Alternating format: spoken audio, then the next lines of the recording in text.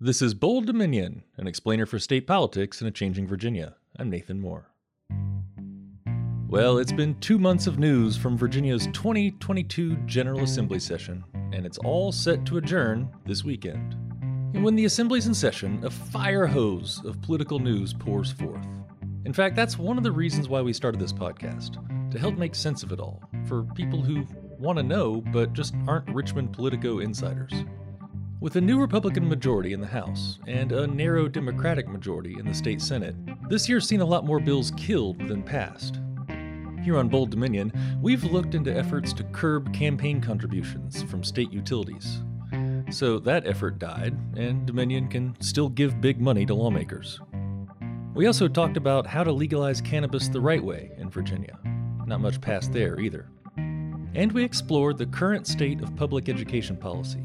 Even there, Governor Glenn Youngkin's push to ban the teaching of, quote, divisive concepts ran into a brick wall.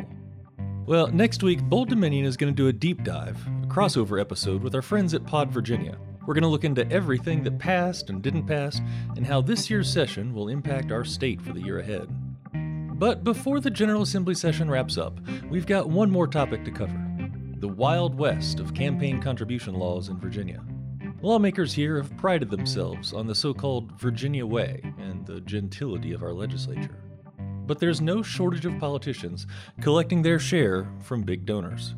Despite decades of efforts to reform this situation, campaign finance bills keep dying on the Assembly floor. Why do we continue to see such little progress in campaign contribution reform? You're deliberately squeezing the legislators with no pay or little pay, tin money. And that obviously puts them in the pockets of, some of the big corporations and people. Today, Bold Dominion brings you a mini-episode about the landscape of campaign finance laws in Virginia, or the lack of such laws, as it were. A proposal this year would have taken a really basic step to prohibit lawmakers from using campaign funds for personal expenses, and even that measure died. It seems that a lot of lawmakers rather enjoy feeding from this trough. So what would it take to increase transparency and accountability? And how does this Virginia way we've got affect the makeup of the legislature and their policymaking? Well, Peter, let's start right at the action, or the inaction, as it were. Virginia's General Assembly had a chance to take a small step on campaign finance reform this year. There was a bill that would have prohibited lawmakers from using campaign money for personal expenses. What happened to that bill? Well, it was shot down in the House by Republicans by a 5-3 vote. And what it would have done is really restrict legislators and other people from using their campaign funds to pay for personal expenses. And this is just the latest in another step in the non-progress of getting effective campaign fund reform in Virginia. Now, this particular bill did pass the state Senate, actually with bipartisan support, but then over in the House, it didn't pass. Why not? Well, it's a good question, because last time it came around, the House overwhelmingly voted for it. But of course, Republicans now control the House. And I mean, it's just so frustrating here because, Virginia has such a bad, sullied reputation as far as being too free with donations. So now with this bill, when you say using campaign contributions for personal expenses, are we talking about people using, like taking money from donors and then turning around, lawmakers using it for like their home electric bill, or what examples are there of this? I mean, first off, there was Tim Hugo of Fairfax, who had been a delegate. Over 18 months, he expends $30,000 from campaign funds for travel and food and $9,400 for his cell phone. I mean, there are many cases of this. Like putting their kids through college tuition with campaign money? Yeah, exactly. I know you could do that. I've had experts tell me that, because Virginia is so lax compared to other states and what the restrictions are. So let's go into that a little bit as far as the landscape of campaign finance regulations in Virginia. What's this environment look like? Back in 1992, Doug Wilder, who's kind of a iconoclastic governor, really wanted to push campaign finance reform. And that flew in the face of a lot of things, because Virginia has always had this sort of myth that back in the days when the General Assembly was made up of almost exclusively white men, going back decades, and many of them were just landowners, And they all had this image of themselves as like, dashing romantic cavaliers or who, were above petty graft. That's never the case. But anyway, so then things really hit the fan in 2013 when Governor Robert McDonnell was indicted along with his wife for accepting thousands and thousands of dollars from a man who was trying to sell medical supplements. And that led to a very big showcase trial. Terry McAuliffe wanted to propose a sort of a greater oversight committee, but then it was killed by the GOP. And so, I mean, right now, it's the same thing. I was looking at the laws here. For example, there is a law that says that executive branch officials and legislators cannot accept gifts of $250 from high-risk sources such as lobbyists and principals and contractors. And then another thing, like if you have a non-high-risk source, you can accept it over $250. The rub is who defines what a high-risk donor is. And so essentially lawmakers can just take a gift from somebody who's not on a prohibited list, like an actual active lobbyist, but no big deal if they just take a gift from somebody else. Well, another problem, all of the legislators are really low paid as far as their General Assembly work. Delegates get $17,640 a year. Senators get about $18,000. According to a recent National Coalition for Integrity study, Virginia ranks 6th from the last of 50 states when it comes to decent regulation. So is this the lawmaker pay part of this? That, look, in Virginia, you either come to the table with some money or upper class lifestyle where you can just take 2 months off to go craft laws. You're getting paid well from some other source, or there's an expectation that you just kind of get certain benefits from being in that scene. I mean, is that part of this? That's exactly right. Because, I mean, as you say, the way it runs kind of limits the pool of candidates to those with lots of money. But the other thing is there's some bodies here. There's something called the Virginia Conflict of Interest and Ethics Advisory Committee, which does have some kind of power to look into things. Senate and House have ethics advisory panels. Plus, there's a Conflicts of Interest and Ethics Advisory Council. But none of these entities really has any power. A number of states, I forget how many, have independent ethics commissions that really can get into what people are getting. And they do have significant subpoena power. But in Virginia, none of these groups can put forward injunctions or fines or anything else. It's totally toothless. I want to look back again at the Doug Wilder era, 1992. So at least 30 years that there have been some efforts to rein in campaign donations and how sort of Wild West it all is. Mm-hmm. What was the reason Doug Wilder's administration brought that up? Why was this an issue in the 90s? Wilder, as I say, was a brilliant reformist, and he knew what was going on, and he didn't like it, and that's what happened. But the General Assembly was mostly older white guys, kind of an old boy network, and Wilder was very good at provoking them and trying to control their power. And so it was, again, kind of shot down those efforts at reform 30 years ago, shot down just, again, sort of, we don't need this. We've got the Virginia way. We're not going to, do anything improper with the money that we get. Exactly. And what they do, another ruse they use is VPAP, the Virginia Public Access Project, VPAP.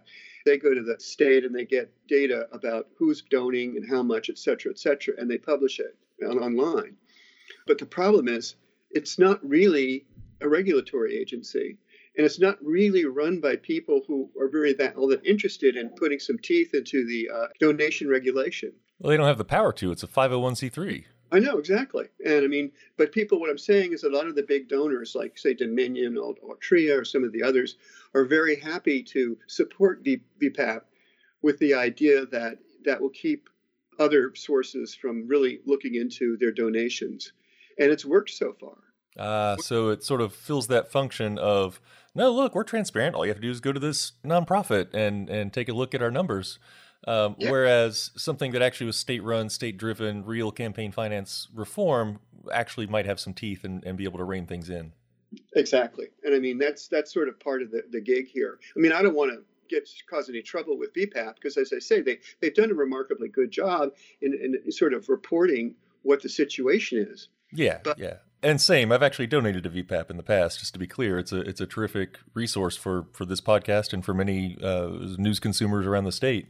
But I think your point's well taken that those from the big money class have used it in sort of disingenuous ways to prevent reform. Yeah, exactly.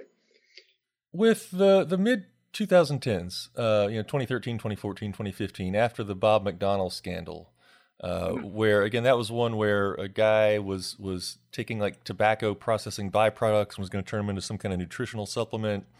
Ended up being a little pyramid schemey, and yeah, so Bob McDonnell and his wife were both convicted of corruption. Take me through the attempts at cleaner government that were talked about for the next year or two after that. Let me just talk a little bit about what the counterbalances are to the situation involving McDonnell. And the problem with that is, what is a bribe by federal law? And there was ample evidence that the McDonald's were taking really egregious donations and loans, that they were deeply in debt. And this guy, Johnny Williams, who was trying to push some kind of vitamin supplement, he was always, he gave Mrs. McDonald, Maureen McDonald, a $15,000 shopping spree in New York. He paid for their child's wedding reception. I mean, it was a very emotional trial and really cut to the edge of what's wrong in Virginia. And then what happened was that months later, the Supreme Court reversed the conviction, saying that they didn't really prove the key, quid pro quo thing. Because what John Williams was trying to do was to get the governors to sort of seemingly support his product. But there wasn't really any direct contract. And the Supreme Court said the federal circuit court judge had been too loose in his instructions to the jury. So, that's another problem, because, here you have a situation where you have in Virginia, things are wide open. But when you get to the federal level where they're not, you still have these problems about proving corruption. That's an awfully high bar, it would seem. I mean, Yeah. you're looking for something in writing saying, I'm going to give you this gift in exchange for that policy change. Nobody's going to write that down. No, of course not. So today in Virginia, why won't the General Assembly pass even this basic change that would prohibit campaign money from being used for personal expenses? Well, I think, number one, that a lot of them want to protect the situation and the nice scheme they have to keep the money coming in. And then they always go to get some kind of dippy excuse to kill proposed legislation. Who are the good players in this? Who are the honest brokers trying to make Virginia's democracy cleaner? Even people who've come out and said, I will take no money from Dominion, I will take any money from corporations, they always seem to end up doing so. Elaine Luria from down in Virginia Beach area, she said she wasn't going to take money, but she did. And that happened with the Virginia lieutenant governor's election last year, too, where the Democrat Haya Ayala signed the pledge not to take any Dominion money. And then, weeks before the election, she took like $50,000 or so. This is really a bipartisan kind of problem, because both Republicans and Democrats have tried to stifle any serious ethics reform. So what you're suggesting, or what I'm hearing, is that it needs to be more than just a voluntary pledge. We actually need some kind of reform that'll make Virginia's democracy cleaner and reduce the possibility of graft and corruption. Yeah, what you really need, I think the clear solution for this is to get a truly independent, ethics commission that does not have, maybe don't let legislators on it. Other states have this. I mean, look, I looked at the Coalition for Integrity's, they did a survey of states. The top state they listed was Washington State, and Virginia, as I say, ranked sixth from the bottom. And they looked on all kinds of facets of, donation regulation. What are these places doing? I think they really go into more vigorous, robust commissions. There's a certain line drawn between the legislature and commissions that regulate it. In Virginia, you might create a commission, but you're going to populate it with the same old people. So it's like writ large, why is this important? Why should we care about the campaign finance environment here in Virginia? Because what you're doing is you're letting your political vision and work be controlled. You're deliberately squeezing the legislators with no pay or little pay, pin money. And that obviously puts them in the pockets of, some of the big corporations and people. Those who can afford to help them out. Yeah. Well, what comes next on this? What'll move us from A to B? You've talked about, possibly a need for an independent commission, for an ethics commission with actual teeth. How do we get from here to there? That feels like a distant vision, distant dream. Well, I'm not very optimistic because it's been, at least 30 years, 40 years. This has been, in play, and nothing ever gets done. Yeah, no regulations that would impede the operations or donations of big business. Well, I know. The thing is that they're mixing up here. They're conflating a couple of points. One of them is, they're very pro-business, and they don't want regulations on labor laws or the environment or things like that. And then when it comes to actually, looking into legislators and government officials, they say, oh, we don't need more regulation. I'm an anti-regulation person. And it's just this Virginia mentality that, needs to be changed. And I don't know how that culture will change. Peter Galaska is a Richmond-based journalist. You're listening to Bold Dominion, a state politics explainer for a changing Virginia. Visit us online at bolddominion.org. Have a friend who's trying to get into state politics? Well, tell them about this show and then subscribe. You can find us on Apple Podcasts, Spotify, and wherever fine podcasts are served up. Bold Dominion is a member of the Virginia Audio Collective. We're online at virginiaaudio.org. Check out all the podcasts from the collective, from science to history to community affairs. We amplify the voices of people in our community and help them tell stories that matter. You can listen and subscribe to all these podcasts at virginiaaudio.org. Hey, thanks again to Richmond-based journalist Peter Galaska for joining us this week. My name's Nathan Moore, and I'm the host of Bold Dominion. Our editor this week was Catherine Hansen. You can find us online at bolddominion.org. And don't forget to subscribe. It's just a click away.